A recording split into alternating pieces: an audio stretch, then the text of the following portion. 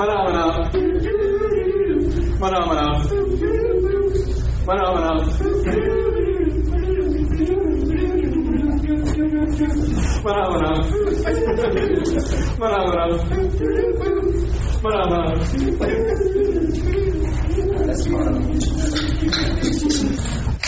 to the Upstate Carolina Linux Users Group, those of you that are new, and even those of you that are old. So, good to have everybody here tonight. Got a nice big crowd. All right, so I'm starting out with Bash shell scripting for newbies. I'm going to continue from where I left off. As everyone remembers where we are. I've got some handouts too. Since this is a newbie session, if anyone doesn't understand anything, yes, sir. I don't understand. Okay, well, there's certain things that I can help. But if anyone has any questions about anything, feel free to say something. What's a newbie? What's a newbie? A newbie is I don't know. I saw the Star Wars. Yeah, it's Nubian, I'm afraid. What is it? Anyway. All right, so somewhere in here, I don't know if those of you that weren't here and those of you that were, last time I was, this little program that I had written in Shell to do a newsprint like output. So you have a file and it prints it out, but I said, well, hey, let's have it in 2 columns. And kind of useless, but nevertheless, I'll throw it together. So just to show everybody what this does again, I'll type newsprint and Hamlet 3.1. And it asks me what is the number of columns on the screen. It's not, but I'll say 80. Number of lines on the screen, we'll say that it's 30. And there we go. So let me show you Hamlet by itself. So you see how it's just to be or not to be, that is the question, blah blah blah blah. And it goes out to about this far. Right? The copy that I've got is versed, the way it would be in Shakespeare's play. But whenever I give it as an argument to this little program that I wrote, it asks me the number of columns, which is 80, the number of lines, 30, and now it's in sort of a newsprint sort of thing. It shortened it up over on this side, but so you read down here to the undiscovered country from whose, and then you start back up in the next column, right? Yeah, it's fascinating, I know. But all right, so how did I do that? And we were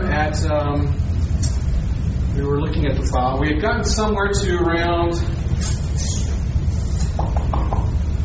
about here, debug. If you remember up at the top, I had set debug to true, and I set the $debug ampersand echo colon equals width. Debug is set to true. True is a program that returns zero errors. So with the double ampersand, which is a logical and, this thing will test if this is true, and if it is true, then it will execute the second part to see its true value.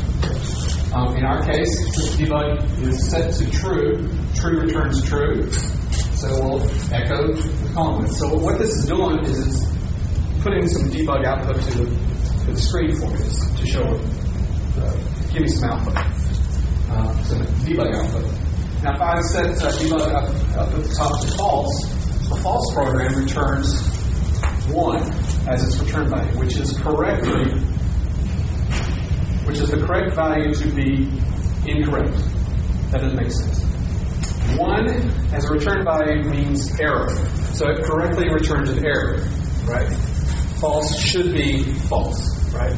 So if this were to execute, and I've set true debug to be false at the top, this would execute short circuit, ampersand, so it wouldn't even bother with the rest of it.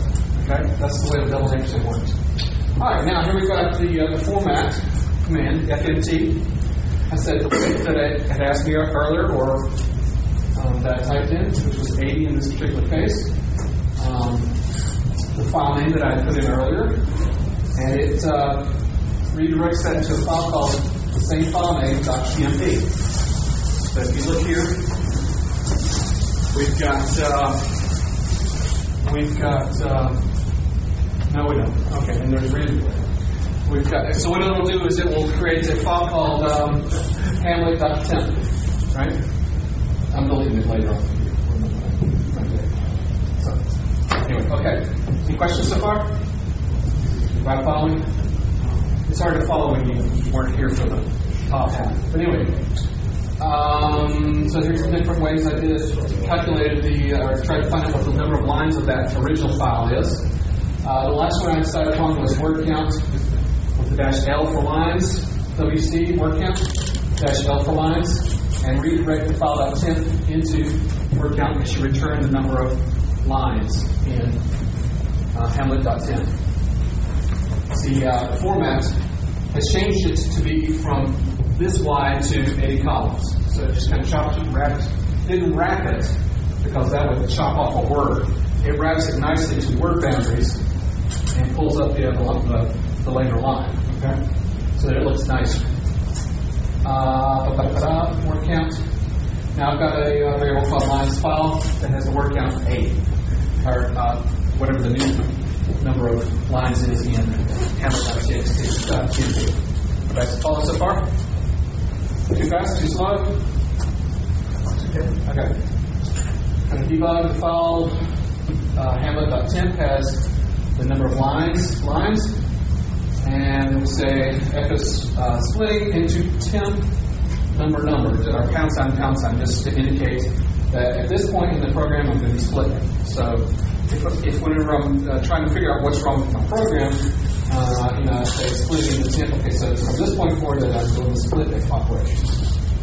So split is new. Whereas before, you could use head and give it a number of lines that you put in, like I typed in 30 lines, and set that to a temp, redirect that to temp00 file, something like that.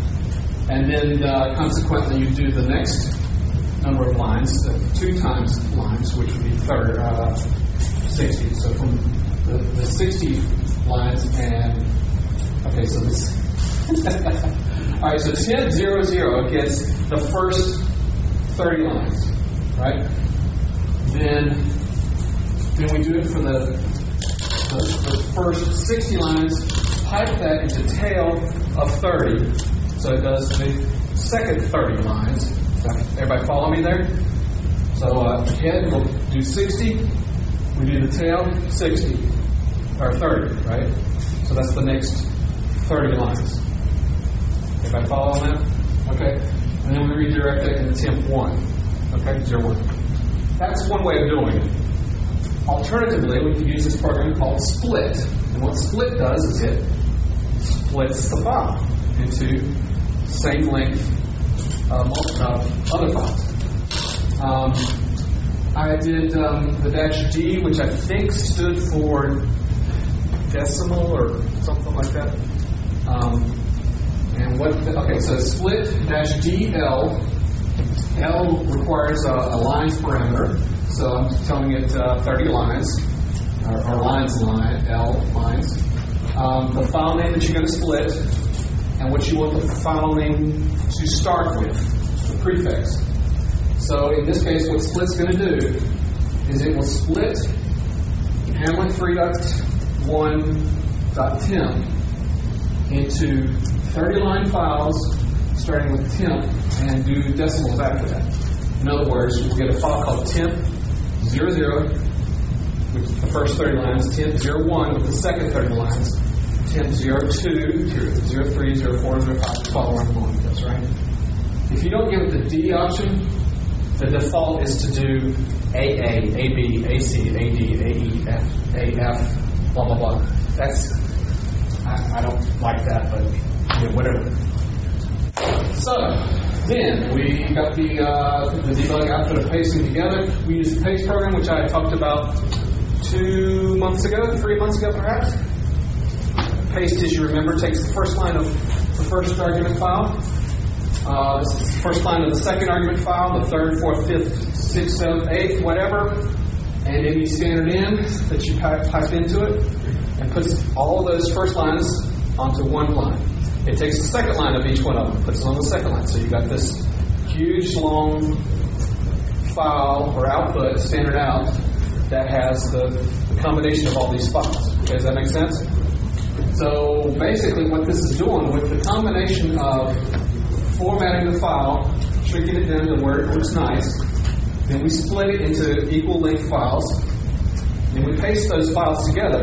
It takes this one and puts it up here, and there you go. That's the newsprint like output. Just going to remove the files for good measure, and there you go. That's the little newsprint program. Yeah, okay, that's great. Wonderful, Jason. Any questions on what I've done? Besides the question, why? No? Okay. All right, so I was trying to think of what else we haven't covered. One thing that I use almost on a constantly daily basis is the for loop. And I use this mostly from the command line, but you can also put it in shell scripts. So I wrote, actually I just piped out I took my history and grabbed for 4 and then typed it into a file and split up that file into different ones. So I'm going to show you, and these are what's on the handouts that we've got today. For font. So here's a little for. Now the format of for, or the way you do a for loop in the shell is you do for some variable in, and then a list of stuff. The word do, and you do your whatever you want to loop through, and then done. Your block is between the do and the done, and the for is what it increments through. So on the screen, on the whiteboard, this is a whiteboard, Jason. I've got a variable that I'm creating called V, and I've got a list here of some sort.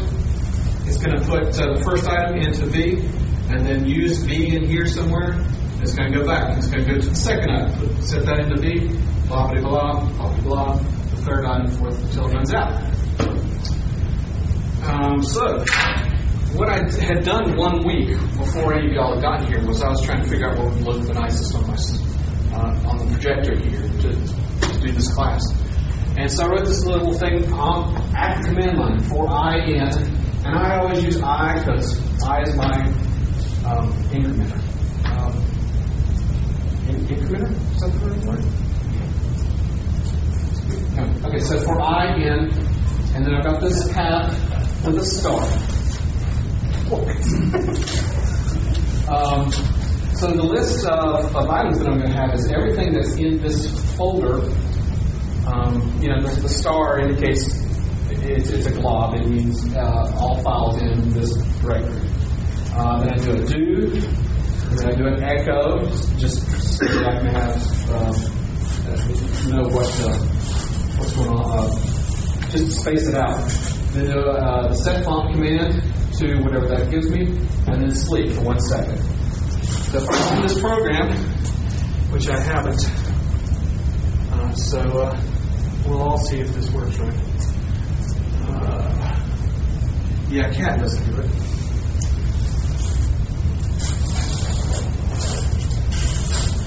Okay. So you see it's going through the... Now you notice how the fonts are changing. Set font on the console changes the fonts to what's in this directory. So I just did this the other day just to see what would be best to look for everyone to look at. I think I settled upon one, and I just abandoned it later on. And I want to make sure I set it to one that we can read later on.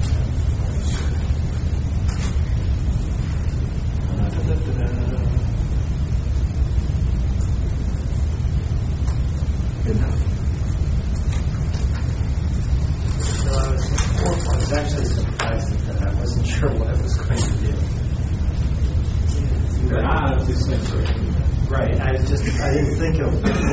Yeah, I figured this thing was Yeah, so SendFont only works on the console, though, so it won't work in your external. Anyway.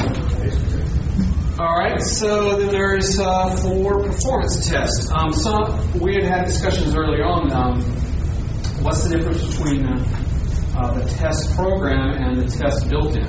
What's the difference between the Echo built-in and the Echo program? Those sort of questions. So if you want to do some sort of little performance test, I wrote this little program called the For Performance Test because I actually used this the other day. I wanted to see which would be faster. For me, it was the difference between CMP, compare, and diff, which would be faster. Obviously, CMP is faster. So I did three loops right here for I in 1, 2, 3. I just wrote it up 1, 2, 3. So I is going to get 1, and then it's going to get 2, and then it's going to get 3. I don't do anything with the I in here, you see, but I know how many loops there is. I do the time command, which will show on the screen the user, system, and other time. Can't remember what that other time is. And then I do a loop right here. And what I'm doing is I'm timing the for of 1,000 Okay, so here's a new program called Seq, S-E-Q, which does a sequence. It'll print to the screen, it'll print a sequence of numbers. In this case, if you give it just one argument, it's going to be 1 to that number. You can also give a sequence a starting number and a increment number. So if I wanted to do all the odd numbers, all the divisible by 3s of between 50 and 2,000 or something like that, the sequence will do that. You'll have to look at the man page to see it specifically. So what I'm going to do is I'm going to do a $paren of seq 1,000, sec 1,000, and it's going to, it's a list of from 0 to 1,000. Puts it in J, and then I'm going to do a $at. Now what the $at does is it gives all the arguments to the program that you gave it. So argument 1, argument 2, argument 3, argument 4, blah, blah, blah, of whatever you give to this program, right? So if I do a for performance test of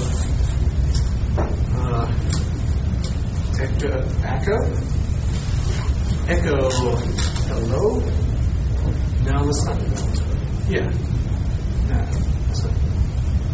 Okay, so we do that. Yeah, so that was kind of done. I don't want to echo to the screen. Let's give it, what's another command? Test true. Yeah, it is. All right, so the test true. He's my arch. I'm not listening to him. Okay. You don't install it. Okay, so this is going to be the built-in test. True is obviously going to return true. So I did 3 times because it's going to be different. So you want to have like a good sample. So we see here the real user and system. Real user and system. Okay, that's what it is.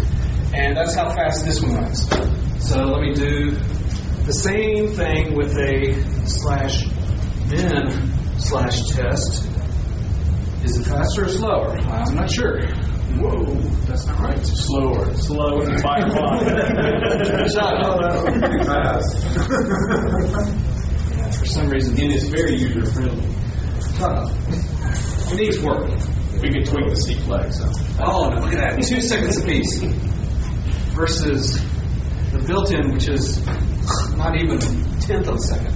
So obviously, the built-in test is faster than the program test. But we all figured that out, right? Okay, so that's the performance test. Anybody have any questions? Do we have anyone who is new to shell programming tonight?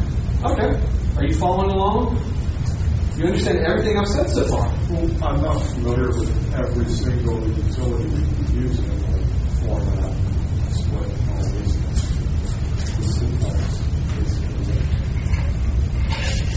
Okay. mean, what you You have a did, question? I don't understand much what you said, but what you did on the screen. But it looked real pretty. And it works. That's the Hey, wow. Okay. everything works. Come on. High praise. Okay. Do you have any question on those then? I mean, this is a newbie session. They may have heard it, but you haven't. So. That wasn't working. It's deep. These only mostly work, so. All right. And you had shown us the other Yeah, I have it. That's right. Okay. Your homework assignment. All right, so let me cat out for reading. Last month, my arch, Eric, put up on here a Perl script to rename a bunch of files, right? Well, I use for to do the same thing. And so what I do here is for I in star pp, so all my CPP files, my C++ files, I do a move of that file to the same file name without the pp. Okay? And then I'm done. All right? So if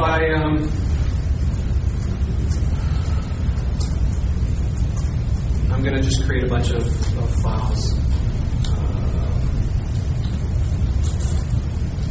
So in that syntax, the slash removes the pattern after it? Yeah. Let me go into that in just a second. Let me create a bunch of files real quick.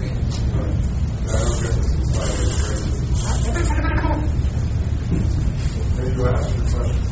I did, but not while I'm typing, Ken.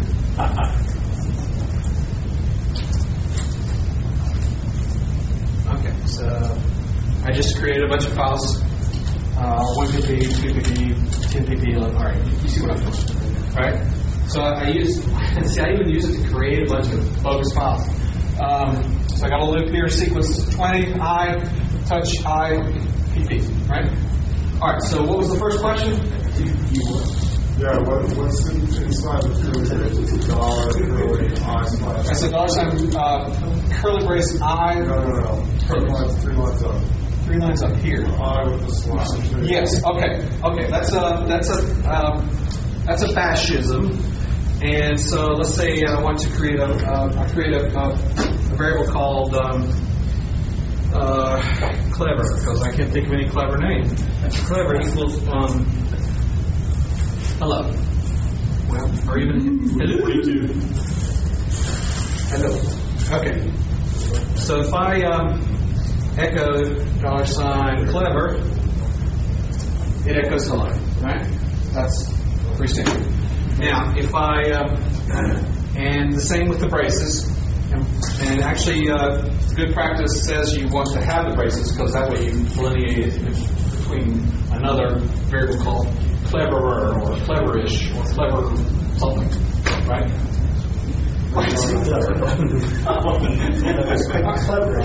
Clever. That's probably cleverish.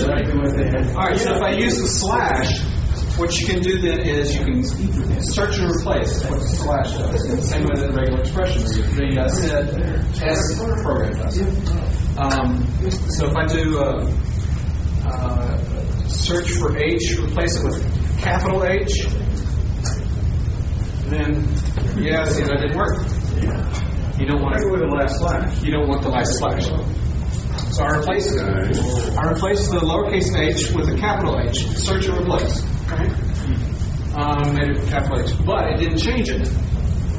So when you didn't have that second slash or anything behind it from the previous one, it just said replace it. Yeah, if you don't have anything after, if you don't have the second slash, it's just going to drop it. It's going to drop whatever you say right here. So what I've got right here is I take off the second slash and it just has LO. If I do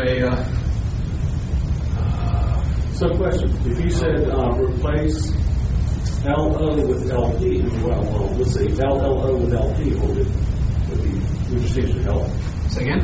If you took it and says LLO to LP. QLO, right, man? LP. No. No. That's one. Oh, I hit the wrong key. Take the Q slash out. Yeah, Okay, good. That's good. Now, something have to replace one pattern with another. Didn't quite expect. But is something going to replace it on the first occurrence? Yeah, so I'm going to do it on the first occurrence. And you see right here, I thought, maybe it's like I said, and then you give it a /G, and it'll do a global search and replace. It doesn't. It just puts a /G.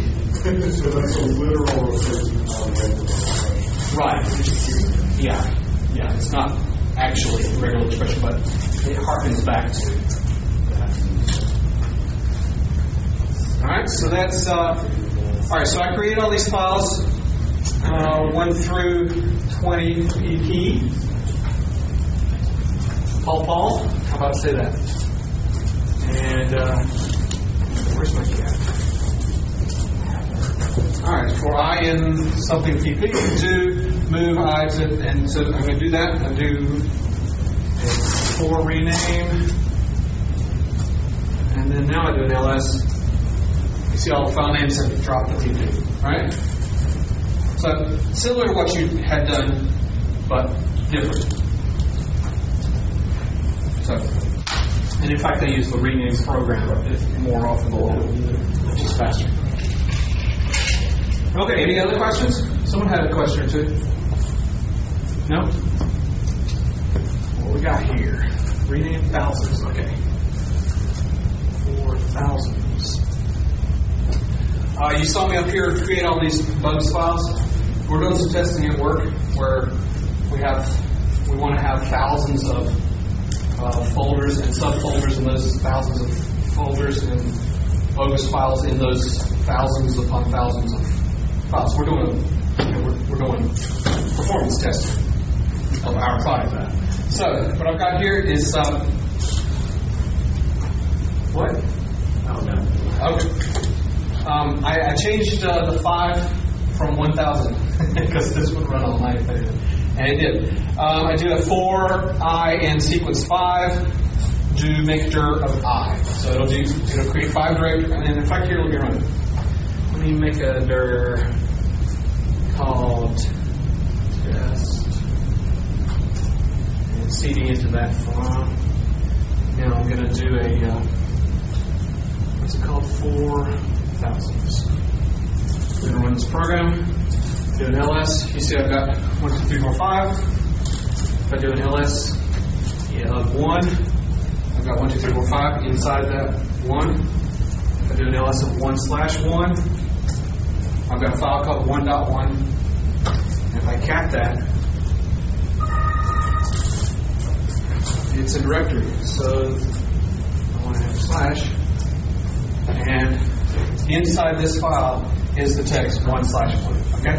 So now going back to the program itself, for I in sequence 5, to run this loop 5 times, do a make dir of I. It creates the first directory. Actually, let me do this so you can get a better idea of what's going on here.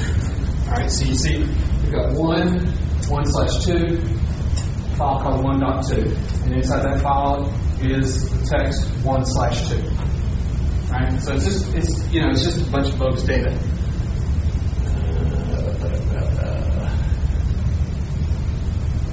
Alright. So, alright. We do make here of the root directory here 1 through 5. Let's do that. Then I do another 5 loops and do another 5 loops inside of those 5 loops to do a make here of I/j, which would be the 1 through 5/1 through 5. All right, so it's making these directories right here. All right, 5/4, 5/1, 5/5, 1/5. Everybody follow me? All right, so we'll make sure of those directories. Any questions? No? Speak up. Then I do another loop. I go through this loop 5 times, do an inner loop of 5 times, and do entry equals I/j. So I'm just creating a variable called entry that has just has the first number /second number. In other words, this right here, and then echo that to and redirect that to this directory. So echo $entry will echo 5/5, for example, into 5/5 and dollar sign, 5/5, take out the slash and replace it with a dot. Okay? Any questions? Yes, because the // is the search and replace in the dollar sign brace. So you have to escape // Here's a really weird You question. escape it with the backslash. Yes, sir. I'm sorry. Here's a really weird question. Okay. Doing some search and replace to the delimiter, does it have to be a // or can it be any other delimiter like comma? No. I think instead, you can change the... Right. Instead, you can't, but the dollar sign brace in Bash has, each character has different meanings. Right. But I mean, it has to be a // It has to be a // If you use the comma, I don't know that has any meaning, but you do it equals, it sets it to the default value of that variable. There are other things like that. Colon equals, you have to look at the man page. But there's a lot of things that I didn't feel like a newbie would want to. Which man page? The man for Bash. Man Bash. Man is your friend. Info is your second friend. Help is a good friend. What? I and man is a friend of dog is a pest. I don't use dog. Dog's better than cat, though. I use less. And I hear most like he said, Google trumps all. What? And like he said, Google trumps all. Right. All right, so everybody, what? It sounded exactly like That's right. It's all.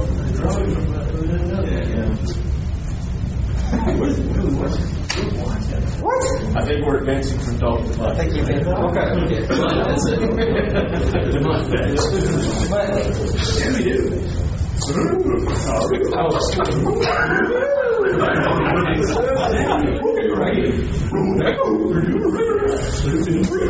Okay, so everybody understand what's going on right here? Because this is kind of complicated, right? It took me a long time to figure out how to do this, so I'm proud of myself. Now you could change this around. See, I'm doing this 3 different times. That's because I did it at the command line 3 different times. If I were writing this as a script, I wouldn't have done it this way. I would have had this one loop of sequence 5. Then I would have had this J interlude. I would have put maker before that, and then set the entry here so I didn't have to make the dirt. I would have done make dirt, and then the echo, and then the done, right? Because that would have been hard. That's just 2 dones, right? All right. Any questions on 4? Any questions on 4? There is another. 4 will also, as I understand it, if you don't put the N in, it assumes $1, $2, $3. I've never used it, so I'm not going to teach all that. If you leave that in, if you leave all that blank, they'll accept by default the arguments. As I understand, I myself have never used it, so good luck. So if you said for, I, do, they'll accept whatever arguments. As I understand it, it does $. As I understand it. That's because I read the man page, and that's what it said. But I haven't tried it. So, another format for 4 in Bash is the what you're probably used to in C-like languages. For paren, something, semicolon, something, semicolon, something. That's your initiator, your incrementer, or your test, or your incrementer. But I never used that. I like this for that. And there we go. Any questions on 4? No, of course not, Jason. We all understand. All right, y'all have... Well, I got a question. Yes. Sometimes I see you on previous commands use the bang $, use the previous parameter to save on keystrokes. Yes. Sometimes you use it and the command you used previously is very complicated. You had sentinel, Yep. And you just blew my mind how you knew what he was going to pick. Yeah, I know. And I thought, what's this one about? Can you explain it? I'm sorry. I'm sorry, Eric. I have to do that to you. That was that substitution. Yeah. I should have asked you this when it made sense. But all right. So the bang $. Yeah. Bash also uses job control, and the bang. Job control. No, this is history. I'm sorry, it's history. The bang is all history stuff. So anything that starts with bang is history. If you do a bang bang, that is the last command, the previous command. So this just did a bang bang substitute echo 4000s, which was this, right? Bang bang is the last command. You can tell it bang and a number. That's the number in the history that you did. So if I do a history, and you see all those commands. All right, I want to do a bang 602. That was LS. So I did an LS. If I know what it is and I don't remember what number it was, obviously I'm not going to run history again. Let's say I want to just do the last make dirt. All right, so I do a bang make dirt blah blah blah something. Up until its uniqueness, it will substitute. If you're typing and you don't want to do the bang stuff, you can actually do it with the escape key. So you can say escape 4, escape dot, and it will pull up the fourth command line argument from the line right before you. So I didn't know that. You're using. All right. So to answer your question, the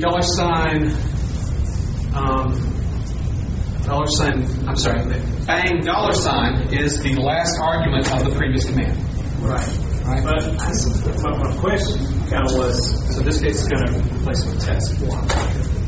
okay, I think I overcomplicated. I think the command I saw you use, you had semicolons, and it was really using an argument on the last semicolon command. All right, so if I do, it's going to do just this last word over here. Yeah. Okay. Now I've noticed this in the past couple of years. Bash is a lot more smart about it. If I do a $paren and then something, it'll actually do that entire thing. So that's nice. Now, the bang MK, was that searching from the bottom down or from the top up? From the bottom From your most recent, or from the last? From your most recent. So it's from the bottom up. Can you hit a key and it so instead of you just blindly hitting enter and you get that X key, can you have it autofill that command? No. Because if I did 14 copies and I go, well, I don't want to retype. I up arrow and find that copy, but I can't. You can't cycle through just your copies. You can control R. You can use Control R, and that'll go to your most recent whatever match throughout the entire string. Okay, do it. Echo Control R. Echo. Sorry. Yeah, do Control R. Oh, see how Then you do Control R. Okay. And you can up and down arrow through all your echoes. All right. So now I don't know how to do it exactly. Control R. If I look for clever, CL, there it is.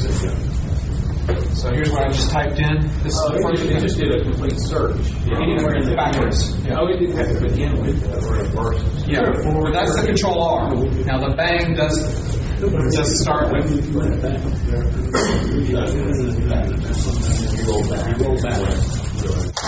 Okay. Anything else? All right. Let me hand this over to our MC for the night. Thank you all.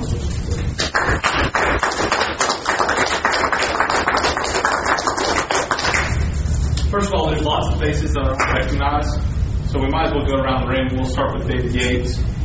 David Yates. This is Lynn. You got feel for He makes feels. Field pusher. Jeremy Simmons, Senior CS Student, USC Upstate, Podcatcher, Linux, Geek. Mike Andrews, Michelin Research.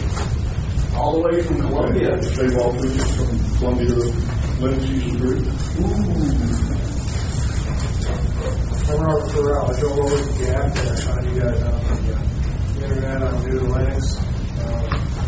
I go back in Windows all the way to 12, so I'm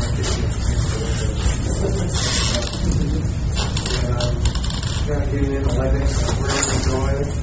So I want to start broadening my horizons and hopefully start moving on. Well, thanks for coming. I appreciate that. That's a little bit of a draw from Jackie. Yeah.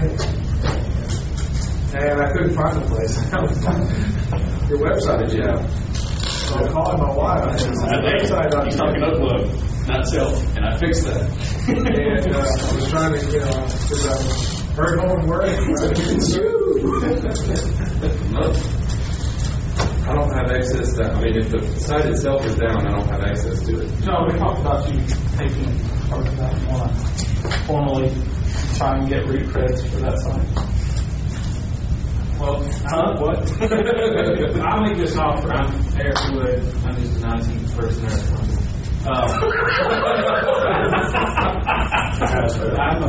Last Sunday night, we're now on our fiber backbone. It is down, by the way. No, it's not. It is. Unplug.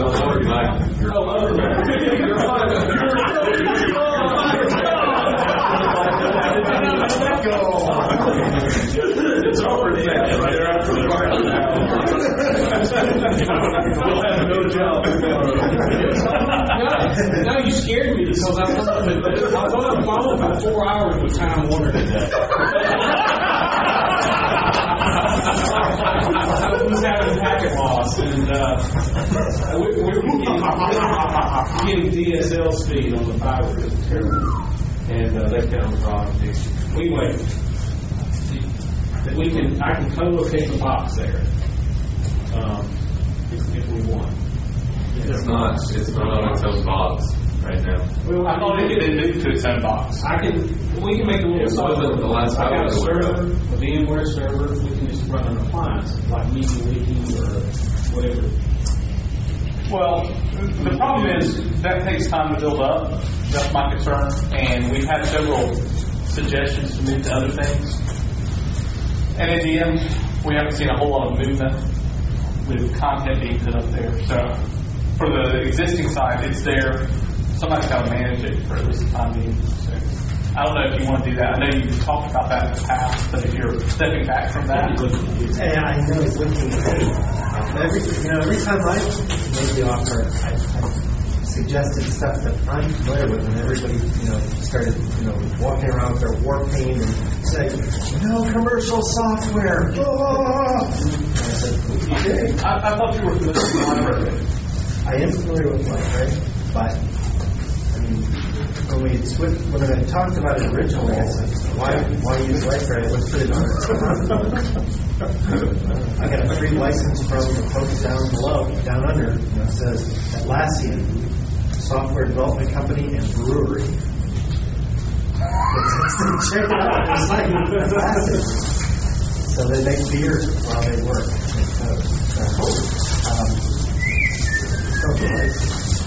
Well, we'll call that Plan B. Anyway.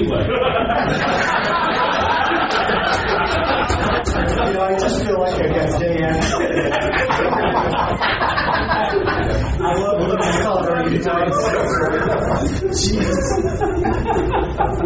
We have our wedding party, and all the presidents of the company are. I'm just a little like you guys sitting there, and the president he speaks some kind of infinite wisdom thing, and then everybody's like just bored, and I go, okay, we'll call that Plan B, and everybody just dial out until I just ditch the president. But you should have a job.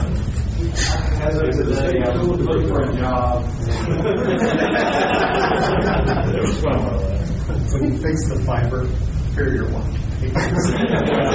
But I was kind of proponent of MediaWiki to be our site because it has tons of plugins. It has that little wiki language, that markup language syntax that I think more and more of us are going to have to learn. And if anybody edits wiki pages, you can even do for loops in a wiki web page and edit SQL statements and things like that. So it can be static content and easy to get off the ground immediately, but it can grow. I don't want to generate into a what web package are we going to use. So if you want to do that, toss up the site, show it off, fill it with content, and if you get a budget, we could. We're very confident as long as a lot of people can get in there to update it. And we're going to continue on. You're Bob Larson. Go ahead and try it. I'm Bob Larson. That's what's established. The guy who's responsible for the website. Let the record And you are? Yes, good evening. My name is Jim Lance. I'm retired from IBM. I've got some background in disaster recovery operations, working with you talking about there. And continuity, managed services, things like that. I just saw the users group meeting, and I thought I'd just come out and see what's going on. Welcome. We're glad to have you. Yes, especially since you're tied to IBM. We'll talk to you. We'll talk to you. Yeah. Jared Sutton. I recently graduated from Bob Jones with computer science degree, and I'm network engineering with Bob Company. I'm Dale Quiet. Yes. I'm Dale Quiet. This is my first real dive into Bash, but I've been using Linux as my primary desktop for about 4 years. 40? I've been young for 40 minutes. So it's Linux. He actually the one who said I was in the Linux days. Where are you from?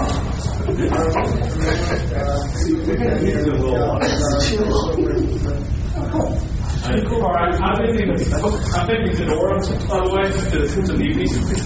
And I'm going to move to next month. You know, somebody shipped me 100 Ubuntu CDs as a prank. I get this package from Switzerland, cut it open, and there's 100 Ubuntu 804 LDS. You look at me. I didn't bring those in 6 months. No. Man, pass them to me. I'll take it. I actually have people in Charleston and Utah asking for it. But are you delivering to them? yes. I mean, I'm not going to waste them. But Ship one at a time. Go ahead. My name is Peterson. I work for a small company called Plan-Based who make planning software. Does it run on Linux? It all runs on Linux, but it will run on Windows too. So. Well, we won't hold that against you. What's Shakes? Raritan. We make KVM over IP. It is a Linux-based product, too, which is really unfortunate. Other than that, I've been here for a while. I'm Brian. I'm an alcoholic.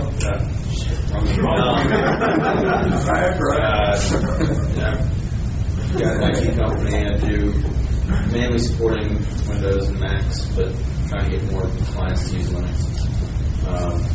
Been playing with it for a while now. But you guys does an OpenUCLUG 11 support. Okay. And you are? My name is Stuart Brazili. This is the first one I've been to. I'm on the security team at AIMCO.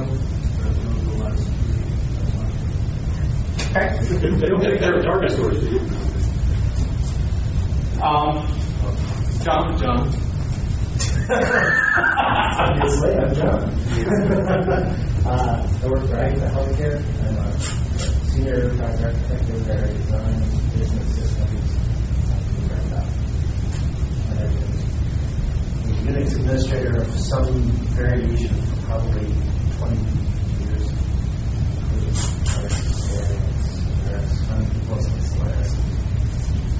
That's why you're the Big Java guy. You forgot system.ff. Big Java guy. Main class and the head of the Java users. They're interested in And you also split atoms, I think. I do. I split atoms On your side. But in a combination of things that I've done over the history of time, yeah, I split atoms. I glow. we thought you were pregnant.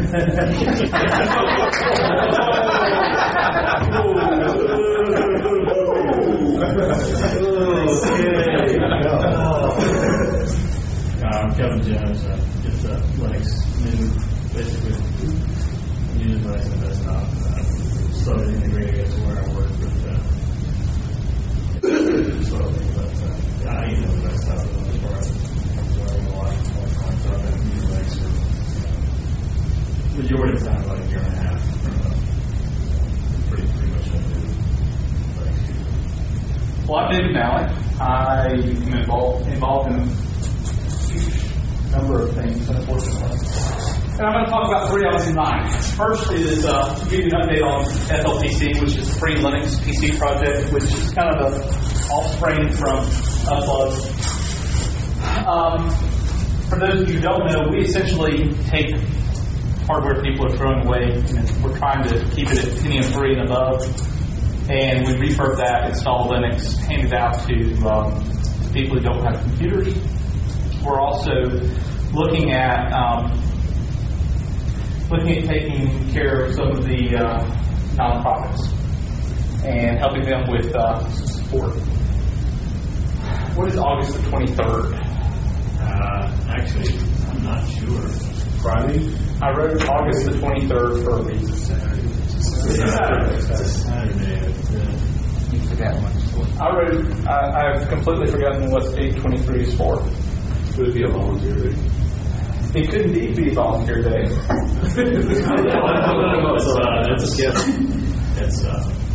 Barnwell. Barnwell. Yeah. Barnwell County has asked us to come down and help them. And so at least Kevin and I are going to Barnwell County. They are setting up computing centers in 5 community centers in the county.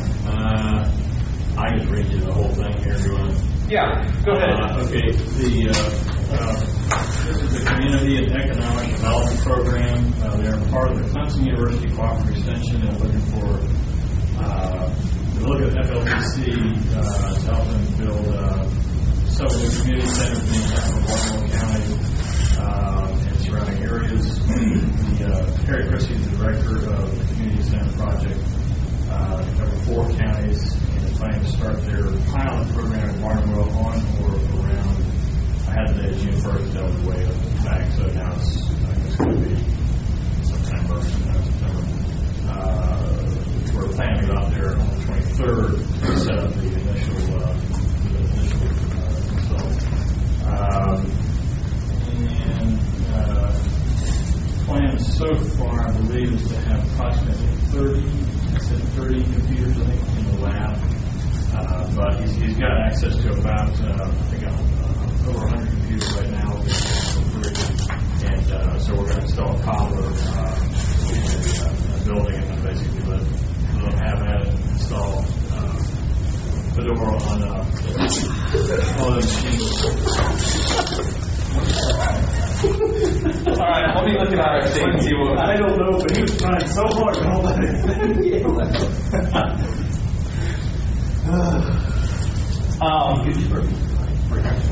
We're just going to have to separate those. Anyway, so we're going down to Barnwell County on August 23rd. We would love to have people attend. If you want to learn, share your knowledge, you'll be rewarded regardless of whatever way that you want to come. So, my understanding is that Clemson has arranged for them to get a total of 300 machines.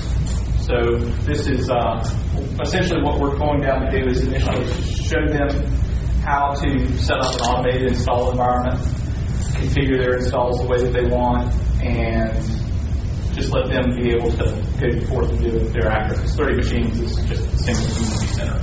They're going to have to do that at least 4 more times. And then they're probably going to be doing that every semester, I would guess. Yeah.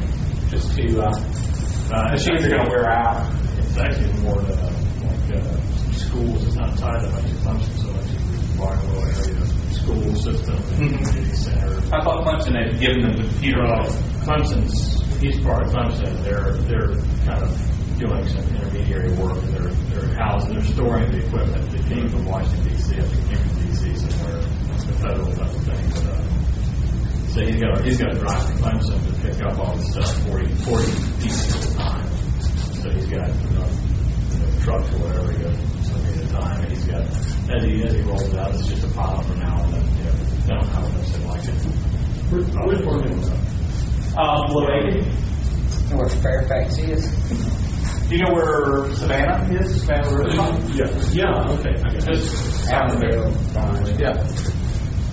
Yeah. So, if you want to go, you can see Kevin after the meeting. You can mail us on the list. You can mail Kevin directly, you can mail me directly. Or you can just show up at Barnwell and hope you can find us. Just go until the road stops. Yeah. When it turns to dirt road, you're probably there. FLPC has an office of sorts, a suite in Easley, and Norton and 3 or 4 other people now are going there weekly and installing Linux on machines, cleaning up messes that I make, and they seem to be making good progress. And one of the things, the internal debates that we're having now is the time right for us to offer support services to community nonprofits? And largely that means that we would have to grow out of our 7 or 8 people that are doing it now, people who can check ticketing systems, see what's out there, hopefully remotely fix everything. I think our goal is that any place that we would agree to support, we would put a VPN box in so that we can connect to it remotely so we don't do any work. We don't have to drive anywhere to do work. But when does he come in? He works Wednesday morning. I think he gets there 10 or 11 o'clock. Works for 4 or 5 hours. We're doing Saturday meetings or Saturday morning work days, and we kind of fell out of the practice of doing that. Which brings us to Software Freedom Day. By the way, if you want to get involved with FLPC, they have a Google group. If you Google UCLUG FLPC, you'll find the Google group. And there's lots of opportunities to get involved there. FreeLinuxPC.org. There are tremendous opportunities to get involved there. Also, the Liberty Senior Center. That's right. That was the thing I was supposed to mention. Yet another organization has come to us and asked us to put together a computer lab for their community center. And this is the 3rd group that has asked us. We've made announcements twice before and not really had a whole lot of response to those groups. And I know that all of these groups are probably out of the way of most of the people who are here, except David and I. But this is in Pickens City. They have a little community center that the city essentially gave them for $1, and they want to put a computer lab in there. And so we need somebody who can help go up there, carry all the machines in, set up a really simple network, something that they can easily administer, do a little training, and of course be around when they call the meeting to find out why the machine won't turn on and things like that. So if you're interested in that, also hit us up with that, because we would like to get you involved in that. Anything else I'm forgetting? The Pickens Senior Center is requesting a small lab. I don't have any details on that. Until we get some volunteer involvement as far as possibly maintaining them. I don't know. I don't know how much involved work there's going to be. It's like 3 computers. It's probably not anything. Probably not a big deal, but they've got nobody else to call, so they will be calling us if something happens to one of their machines. Yeah, and you had a company to prevent child abuse in Pickens County. Prevent child abuse. Jeremy is supposed to be doing some videos, and supposedly all the potty videos have been transcoded, but have not been uploaded. Watching Howard and potty videos? But it transcodes out, it all just says the Weather Channel. You saw my nice tower I brought in, and it's been magicized by a huge VCR sitting on top of it, so I can record all these things into this TV. I can say, hey, I want to record the Weather Channel for the next 5 hours. Yes. Yeah. Anyway, so... long story short, it's converted into digital files. VCR into MTV, tell it to go record the Weather Channel because that's channel 3 into the VCR. Prevent Child Abuse Pickens County was carrying around a TV VCR combo, and so I said, "Why are you doing that?" Well, they don't make these videos anymore. We can't get DVDs on them. I said, "Okay, why are you doing that?" And so anyway, I volunteered Jeremy, and Jeremy has halfway come through. In progress. Yeah, it's in progress. But they've got a number of other things. They want they would like a lab. The Pickens County Board of Disabilities and Special Needs would like 2 labs. And so we've got lots of opportunities if we can get people to jump in and do the work. Anyway. Just a question. So the Liberty and Pickens Senior Centers, I mean, what time are you getting? No data time yet. You tell me, because all I don't want is I don't want to be the only person who's on call and they call me while I'm in San Diego, or they call me while I'm busy and expect a response and they get a bad taste for us. One person is a single point of failure. Think about like a Grand Central Station number. Or Or Vaughn hooking us up with another asterisk phone number that could automatically create tickets off voicemail or something like that. But, to a degree, Prevent Child Abuse Pickens County has gotten a bad taste in their mouth from me, and I've tried to explain to them I'm just overwhelmed right now, working 60 and 70-hour weeks. And they said, but you said we can call you. And I said, yeah, you can call me. It doesn't mean I'll be out. And so right now they're waiting. They've gone on a week for their last call. And that does not strike me as being a good community relations type of thing. What do they need to have done? They have a PC crash. They just need somebody to probably tell them it's that hard drive or that power supply, or they don't know. The most complex thing I've done for them thus far, aside from hand videos about potty training on bearing, which has been the subject of many, many jokes. The most complex thing is replacing keyboard. I mean, we're talking about really simple stuff. They didn't know how to replace a keyboard. I went in to replace a keyboard. They think I am an IT god because of that.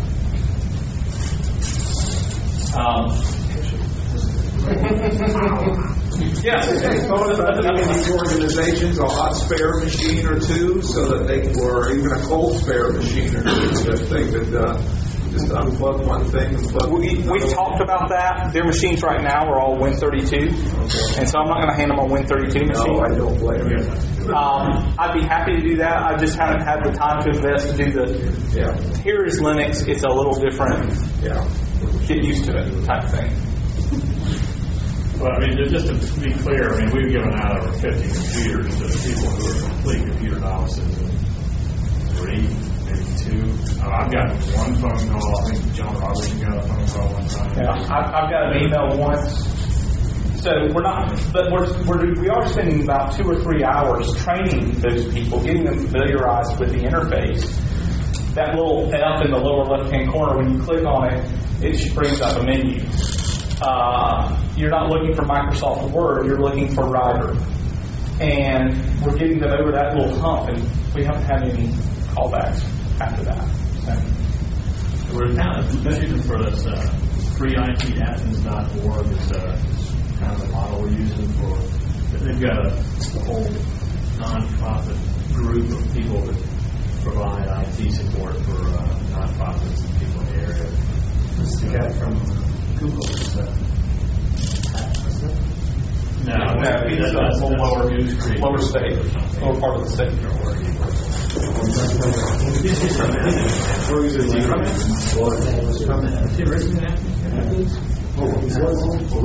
Yeah, he grew up in Athens. Or actually, he got out of the military and lived in Athens. Yeah. He might have been in that blog. All right, so FLPC, there's lots of stuff if you want to get involved, and you will learn a lot and help a lot, regardless of what your skill level is. The fact that you can find this building probably means you have more computer skills. The vast majority of the time. I meant to say this earlier, but the website was down. You could always check the GSATC site. That's where I got the address from. That's true. That's true. Mine, because it's always up. Hey, you want to take that? It's high on fire. There's a server name, a mail server. It started filtering email all the time, and people get mad. Mail or female, That is terrible. That's terrible. But this is good. Listen. Anyway, the email server name was called Viagra. Because it always stood up. So, like Viagra.com. All right, so moving on.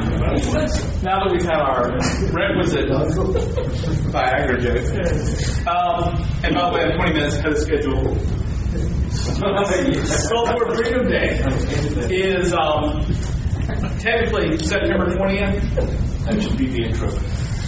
And if we have interest to do it the 20th, I guess we'll do it the 20th.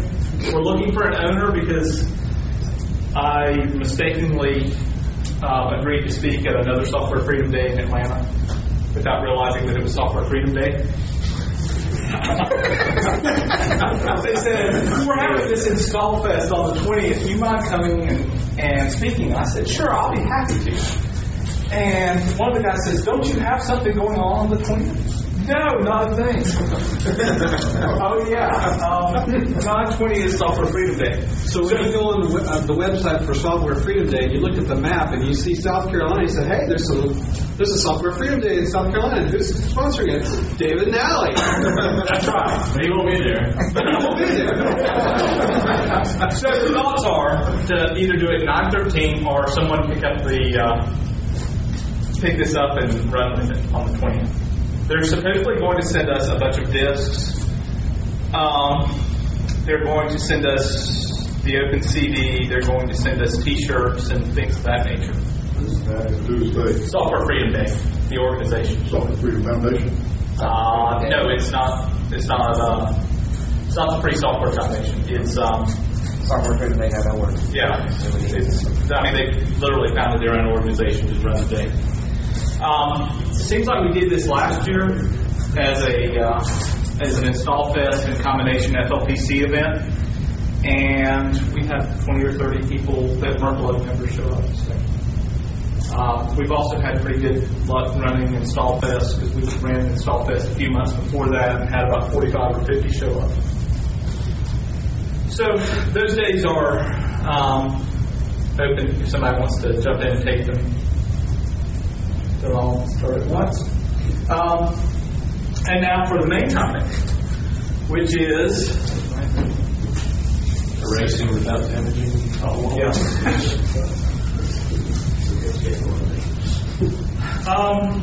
About almost a year ago now, David Yates came back from a little shindig up in Ohio called OLF.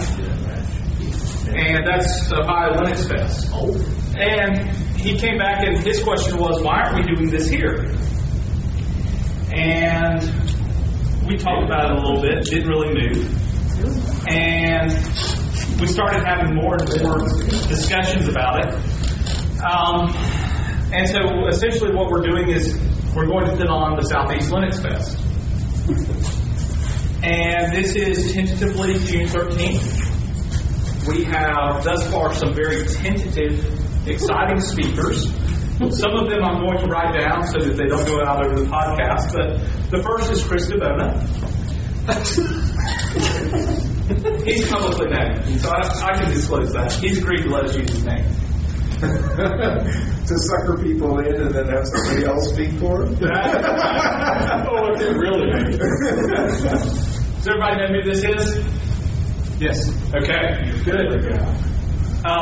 He's been to Greenville before, and he knows us, so hopefully he's coming. Maybe you could write down what he's known for. We're actually, that person's already been contacted, but we're waiting for the final okay from them. Probably will happen. He wrote... Don't say his name, I have to spend time cutting it out. Yeah, he wrote this. He wrote this. By the way, this is spelled THIS. Let's see. We are also. Yeah. What's Jerry's last name? Oh dear. Springer. They were also heavy on boxing. who is a member of the core team. No way. And he is potentially coming. Is that my heart signature?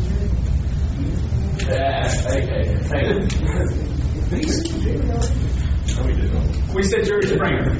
Listen, if we can get the former mayor of Cleveland to come here, what else do we need? Cincinnati. Was he Cincinnati? Okay, some town in Ohio, right? And trying to remember. That's the.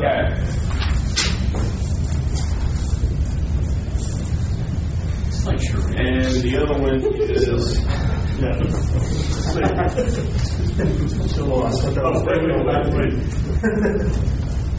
Right. Yes. This is who we have right now. Tentatively. If you don't know Chris founded. No. That's a VR.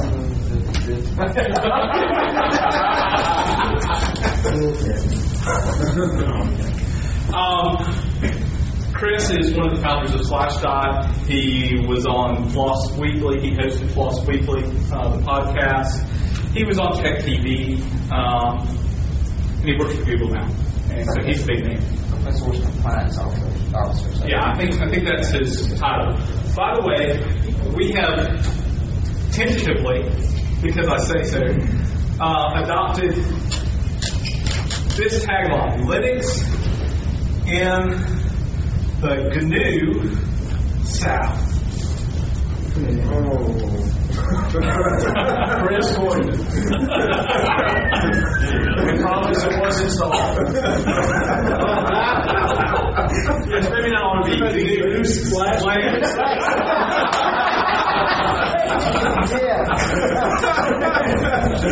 All right. So anyway, I'm telling you this to get you hyped up because we need a lot of help. We are now a nonprofit corporation called the Southeast Linux Fest. We got that paperwork yesterday. We have lots of paperwork to now file with the federal and state government. We have to elect a board of directors. We have to get bank accounts. And then we got to start getting sponsors because I think our lowball estimate is around $20,000 right now. Our minimal lowball for about $20K a square foot at Swarmberg Expo Center comes out after you include all the extras to roughly $10K. And that's including things that you need to happen no matter where the venue is. All right, so we're looking at a minimum spend of $10,000 that we will need up front. Yeah, you'll have to up front a third of pure venue cost, and for 20K square feet, that just for the venue itself is going to be just under $8,000. So you have to front a third of that to hold the day. Right. So we're talking about we need $3,000 just to get the reservation. Now that's one venue that we chose. That's one venue. One of the ones we're considering. We're talking actively to others who may do it for free, or may do it substantially cheaper, or may do it more expensive. But right now we have gotten prices from one place. Yeah. Each has its pros and cons. Some of those we're looking more at the conference center at Clemson, Madrid Conference Center, and the University Center at Greenville. That's actually most of that is held by the Greenville Tech Foundation. Yeah. In fact, the University Center at Greenville actually still already has the lease space from them, so that may be in there. The Spartanburg Expo Center, which is right at the intersection of I-26 and I-85, that would cost more, but it has a monstrous amount of square footage and some nice amenities. So each has its pros and cons. It is a church. Yes. So some of the You have to be out there Sunday mornings. Sunday morning, yeah. Or we'll have to participate in services. Yeah. So it's a one-day event. Hey, we've got an evangelist here. John, are you an evangelist? John evangelist. Oh, John evangelist. Right. Go ahead. I used to be a member of that church. My wife was the bookkeeper. And it is completely separate. Though it is off by the church. Yeah, it is a separate. And it has its own separate entrance. So if there is a Sunday event, you're not going to listen to the preaching. Yeah, it's going to be a one day anyway, and that'll be a Saturday. So What's being passed around, by the way, is the brochure from the Highlands Fest 2007 last year. And that's just passed around usually. And that's sort of what this is hopefully going to be modeled after. And the reason we aren't mentioning these people or mentioning the date or having venue set in stone yet is because that's going to be planned. I think our date to set a venue is September 2nd. We want to have a venue date picked by the year. Simply because we need to have something reserved that far in advance. Some of these venues get taken up pretty quickly. We need to start advertising and things of that nature. Is it okay to mention? I would go to the wiki, southeastlinksfest.com. It's got our tour of the Expo Center there. Yeah. It's got our most up-to-date price estimate, IRC logs of our weekly IRC meeting, which is Tonight, 9 o'clock. So we're probably going to go to Indigo shows with his laptop and dissipating that as well.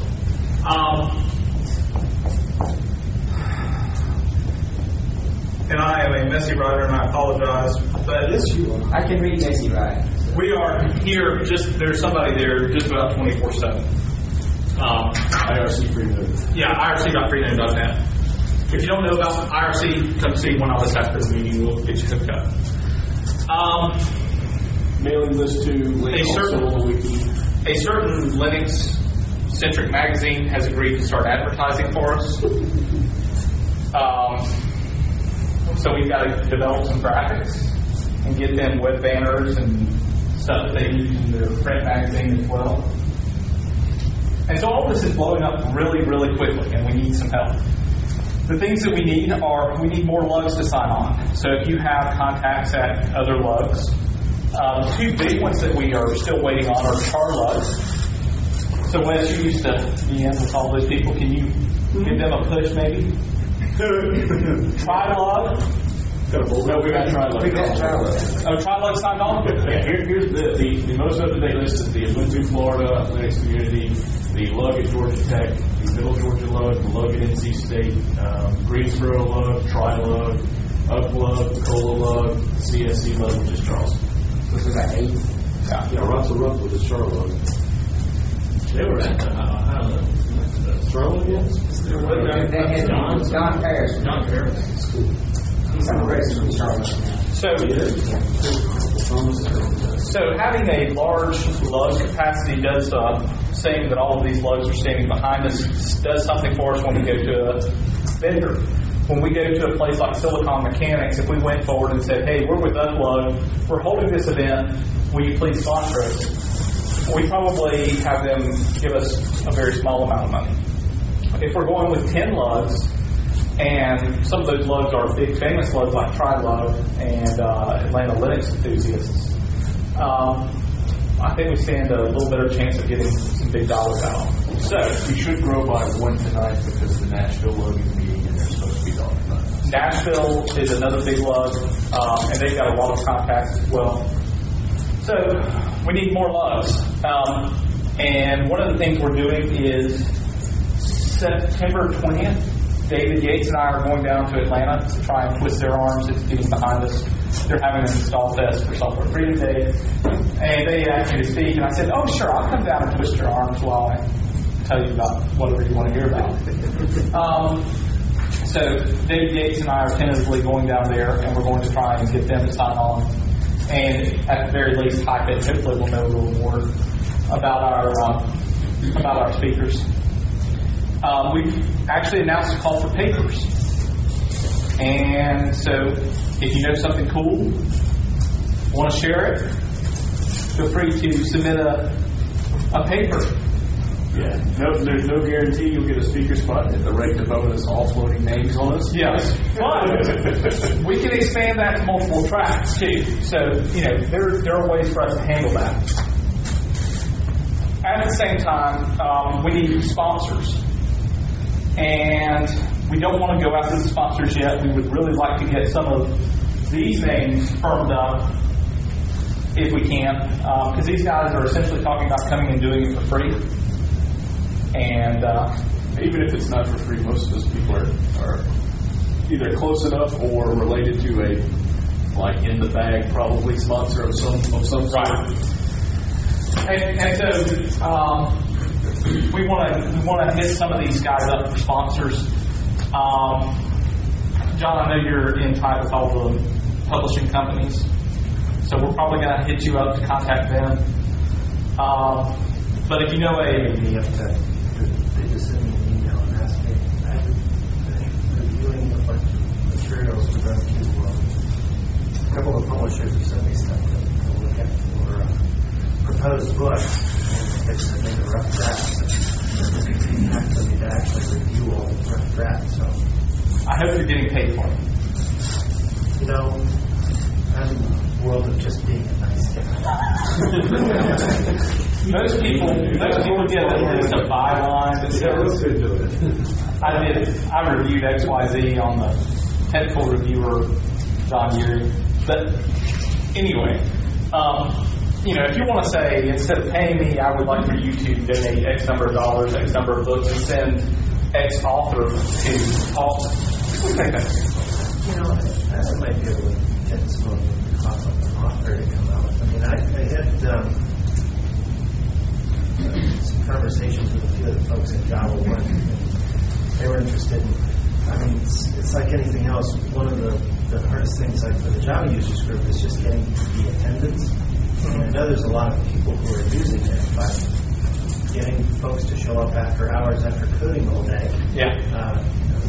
They're like, okay, kids, soccer, or go to a Java users group or a lug meeting, etc. So, but I've got a few offers, so we'll talk off tape. Sure. we won't make you commit those people on tape. We're hoping to do a similar model to what OLF does, which is if you want to come, you can come for free. We would appreciate if you would grab a $65 registration fee, which is optional. But for that $65 registration fee, we'll give you a T-shirt, a brand new car, and invite you to an after-event party, which is what OLF does. I like the low radio excuse discount. and we may do something like that. But essentially, we want it to be open to the community. We're not actively targeting the business community. We're targeting the user community. We're actively not targeting the business community. I wouldn't say that. Pay for it. we will invite anybody with money. All right, let me clarify. The goal is not to become commercial on this. That's right. We don't want to be a Linux world. We don't want to be a CBIT or any of the other shows that have essentially become go get your swag and get pelted by sales pubes for 3 months thereafter in hopes that they can sell you something. We want this to be very much a community-focused learning experience, a chance to interact with people that you may talk to on IRC but have never met, people that you read about on the mailing list that you don't know them from Adam's house cat, and have a good time and promote Linux and hopefully have some very entertaining speakers. That being said, we're having a meeting tonight, 9 o'clock. We'll have a wireless network set up at wherever we happen to eat. And we welcome you to join us Tuesdays, 9 p.m. Eastern, for our meetings. There's a mailing list set up. SoutheastLinuxFest.com.org too. I think that org will redirect you to the back. Yeah. So you can go there. There's a wiki there. We're going to end up needing somebody to start gardening the wiki. We're going to need somebody to develop websites. So we're going to need a lot of work. So please get involved. Yes? If I'm interested to possibly go into this show, is there like a sign-up page or anything like that? There is. By the way, Jace is my $5 requested plant. He's really just working for a free dinner. Hey. One of the things that we're trying to do to help get some of the big sponsors in is say, we've already got X number of people signed up who have committed to come. And so on the wiki or on the website, there is there's a link to sign up so that we can add your name to the number. And don't worry, we are developing a bot that will do this automatically for you, whether you want to or not. But in the interim, we want some legitimate numbers to show some of these sponsors that a year in advance we can still show some significant numbers. To give you an idea of what we're looking for, Ohio Linux Fest had 350 people show up their first year. We really want 500. Jeremy really wants 1,000 or more. I would be ecstatic with 500 for a first year. We get those names if that's possible. Yeah. If we get this person, and this person, and we don't have 500 people, I'll be disappointed. We've got, like you said, 8 clubs officially signed on. We don't have a date yet. We'll have a date when this one begins. When we get a date, we'll have a venue picked early September. When we get a date, we're going to send out. We're going to spam every mailing list and club status. Right now, if you go in the Southeast Linux Fest chat room, there's probably people there from 8 or 10 states already. There's bugs in Kentucky, know about this, and know about Florida. In Pennsylvania, Pittsburgh, people know about this already, but once we have a date picked, everybody's going to know. The first public advertisement we had for this event was from a guy in Canada. Chris DeBona lamented the loss of ALS in Atlanta. Which one? The Atlanta Linux Showcase. I apologize. Talking about things people don't know about. He lamented the loss of Atlanta Linux Showcase, and this guy in Canada says, "Hey, you're obviously not listening to the right podcast." David Yates is talking about organizing a Southeast Linux Fest just up the road from Atlanta. His podcast is linuxlinks.com, and it sounds like they're going to get something together. Subsequent to that, Jeremy and David both spammed Chris DeBona's blog with comments to something similar. And all of a sudden Chris is saying, "Oh, well, I'd be interested in coming to that." So a lot of people know about this event, and the word is starting to get out, and we need help because it's going to blow up and we'll have more work than we can possibly accomplish. But it's not impossible. The Ohio Linux Fest has been done for 6 years now, and I think it's, in essence, it's 10 people from 5 clubs in Ohio. That's the core team. And on the day of the event, they need more. Yeah. But it's a lot of work for a year and a whole lot of work on the weekend that it happens. But it's not an undoable thing. Ontario Linux Fest, the contractor will let, and they do it with a smaller group than they do at Ohio Linux. It's like there's 5 clubs in Ohio. Their first festival of this was just a gathering of those clubs. And it was there they decided we can do this. And now, I think by their 3rd year, they had 1,500 people show up, and it was costing them $10,000. And it's doable for the sponsor. I mean, are we not overshooting by looking at doing what they did? Took them 3 years to do that. We're trying to get to that. We're hoping to learn from their mistakes a little bit. Ontario Linux Fest did it for years more. They had a small number. They had 500 people show up. To me, that's success. It's not going to get their level of money anyway. Ohio did a number of things differently than we did. First, they targeted only LUGs the first year. They didn't advertise. They just said, we're going to get together and have a social event. No talks or anything of that nature. And that was your point. And they had 350 people show up to 5 LUGs, which is a good turnout from, I mean, if we targeted Cola LUG, Charleston's LUG, us, Clemson, and Western North Carolina, we didn't get 350 people, and we had every mailing list member. Those are all LUG members, probably, though. I mean, they probably had their friends.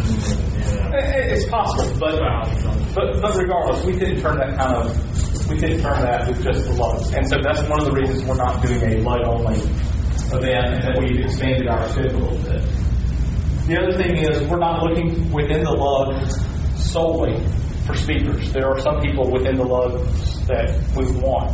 For instance, I think Cola LUG has a TextOrg developer, and I'm sure we will be hitting up the Cola LUG to get him on board.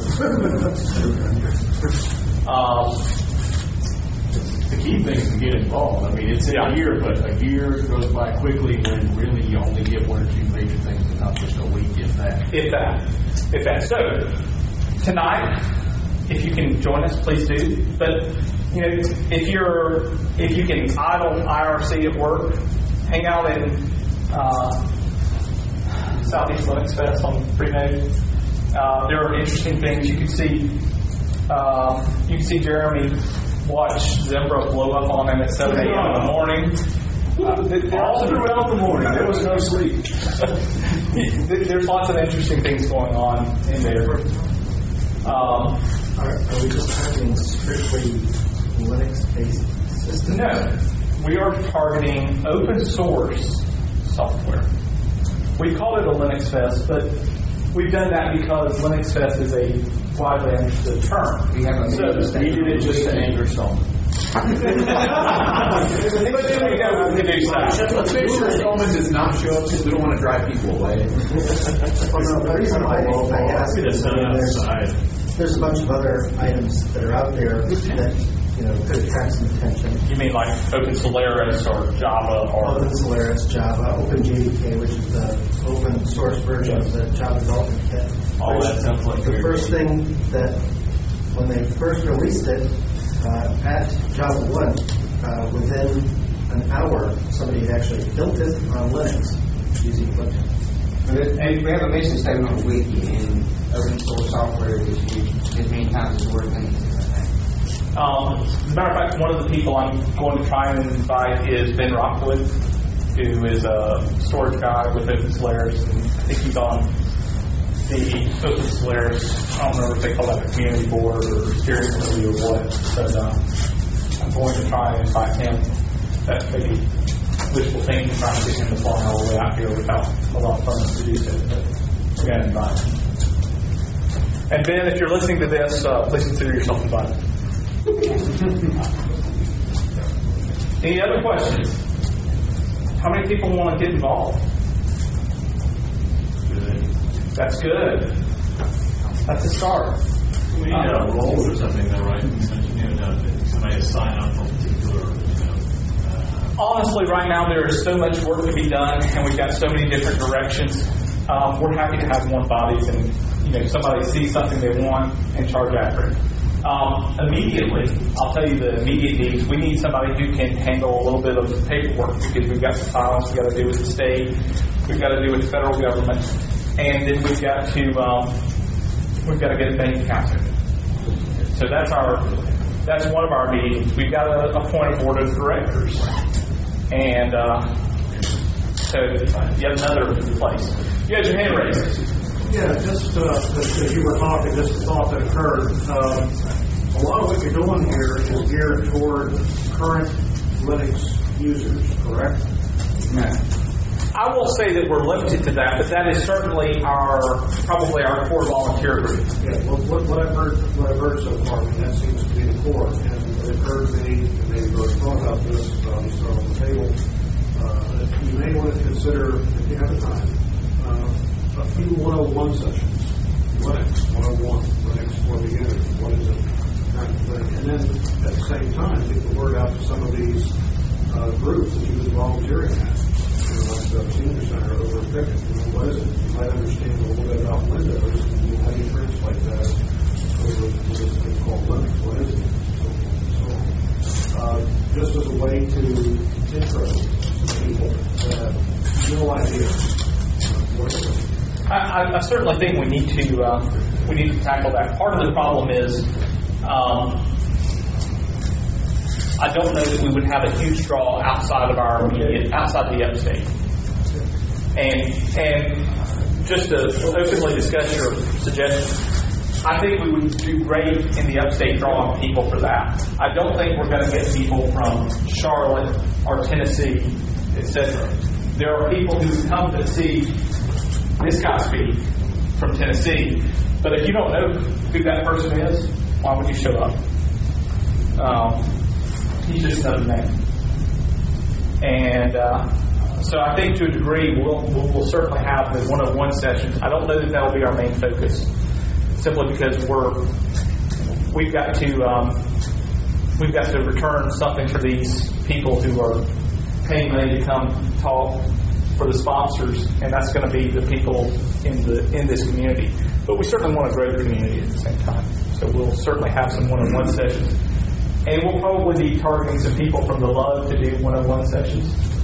Because that 101's easy. We're halfway, successful in emulating what our web is for the Highland space to get as far as the kind of community is, not necessarily the size.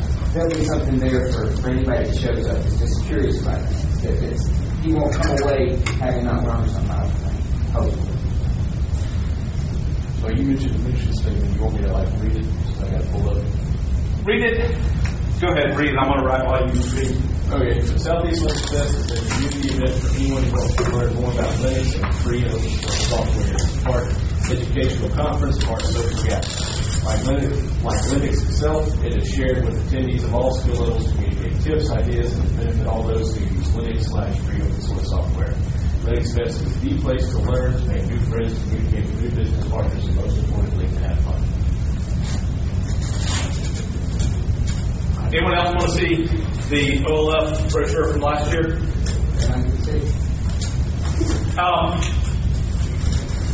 Danny Gates and I right now are both scheduled to go to Ohio Linux Fest, and we're thinking about getting a booth there. That's October 11th.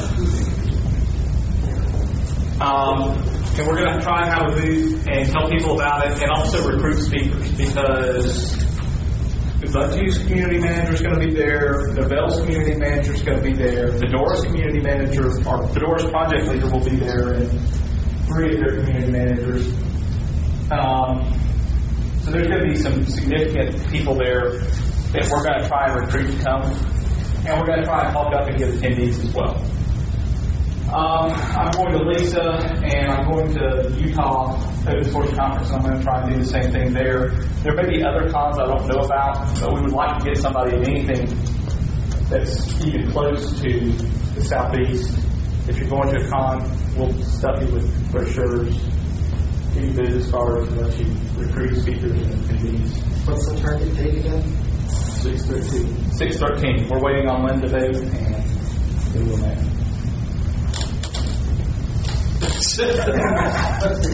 By the way, everybody on the podcast will know Lynn is staged imaginary pictures. I still claim it's Microsoft Sam and Dre. It's Bob. It's Bob. Microsoft Bob. Any other questions? Is there like a special voice that you do? It's a taste of speech. It's festival.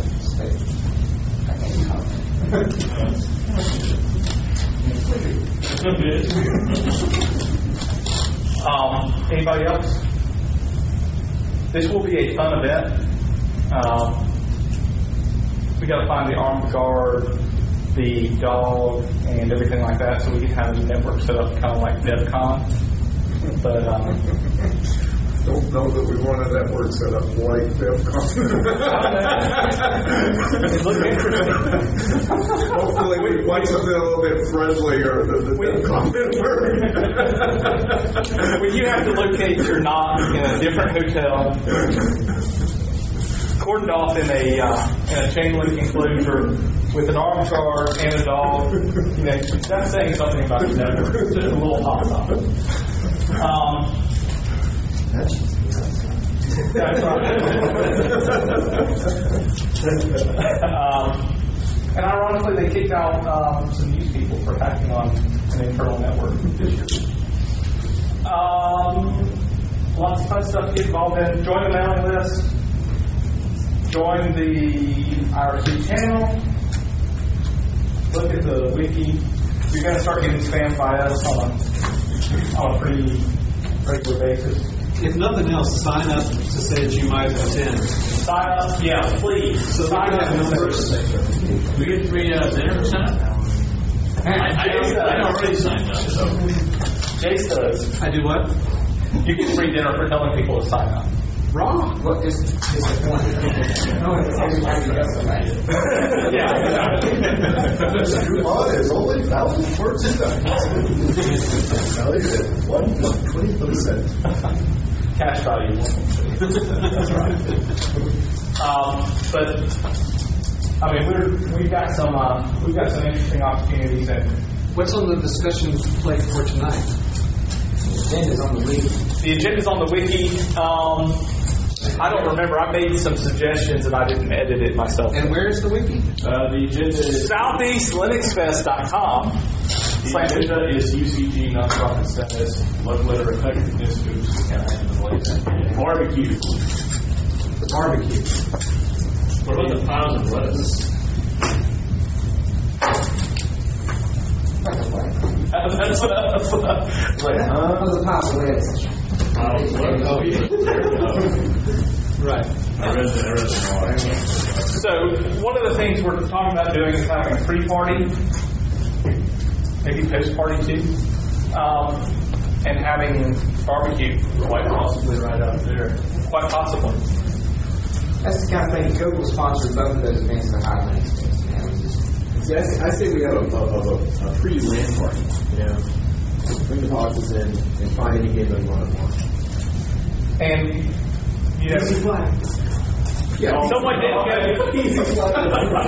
someone did not go and get Rebecca, so we can't get her to commit to some of this stuff. But potentially having an event here. You just look over there, and I don't see her. Is it like Lynn? She's staring at you. Maybe you can get her hair done. Could be.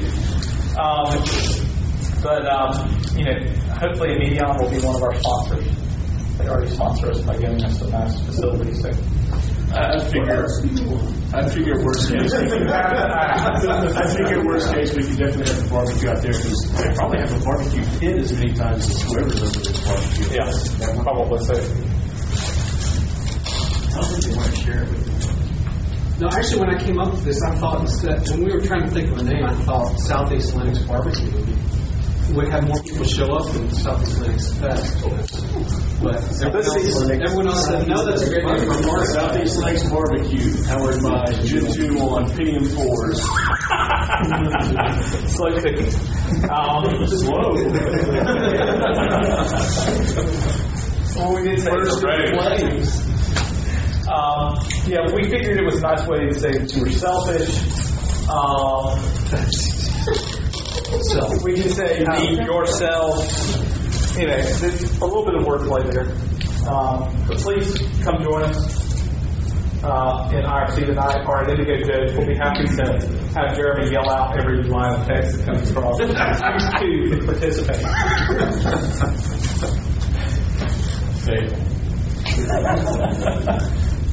All right, that's all I have. Anyone else? The guy from the Miro project, the Miro player, Miro, getmiro.com, video player. Kind of an open source. Yeah. Kind of open source stuff version of iTunes. They have a wiki that they put up, mitvwiki.org, makeinternetTV.org is the website. And they're looking for people who are good with video editing to do some how-to documentation, specifically for KDEN Live. Anybody who's good with video editing, let me know. Incidentally, Fedora is using Miro to put up a bunch of video documentation. So I'll sit here and recruit stuff for Fedora as well. If you want to do video documentation, the Fedora video group would be happy to have you because we've got reams and reams of video and lots of it keeps editing. And is that like a counterpart to Camtasia or Camstudio? They're doing screencasts like Camtasia and Camstudio. Part of the distribution or on a web page someplace eventually? Some of it's already up on a web page. You can also launch Miro, and there's a Fedora TV channel. And they're producing probably 6 or 7 hours worth of TV a week right now, or video a week. But regarding video editing, anybody ever heard of it? Hardly anybody. It's P-I-T-I-D-I. It's supposed to be really easy, because I've been searching for some time for something like, it's a bad analogy, but something like Windows Movie Maker, something that's really simple to make really simple videos. Shut up. And apparently a lot of people said Movie is supposed to be like that, but good luck getting it run. It's Python based, and it's real dodgy for me. Maybe it'll work better for you. Yep. It's editing from the command line, or editing from idle. It's a big Python GUI. It's supposed to be real easy and friendly. Isn't John Bacon? No, that's Chicoshare, I think, for audio editing. John. Yeah. Like Bono. Yes. With the one of the members that got me in touch with Linux Journal, and I found out and said, y'all got any Linux Journal swag for us? And they sent us way more than we can use. So, all right. So everybody, I got more than enough to give everybody a CD and a bumper sticker and a little picture of a penguin driving a Corvette. I don't know why that's there,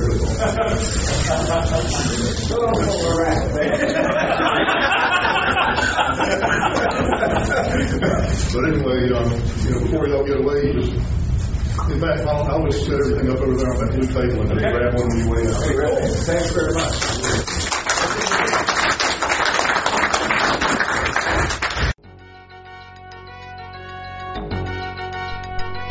Thank you for listening to Hacker Public Radio. HPR is sponsored by Caro.net, so head on over to caro.net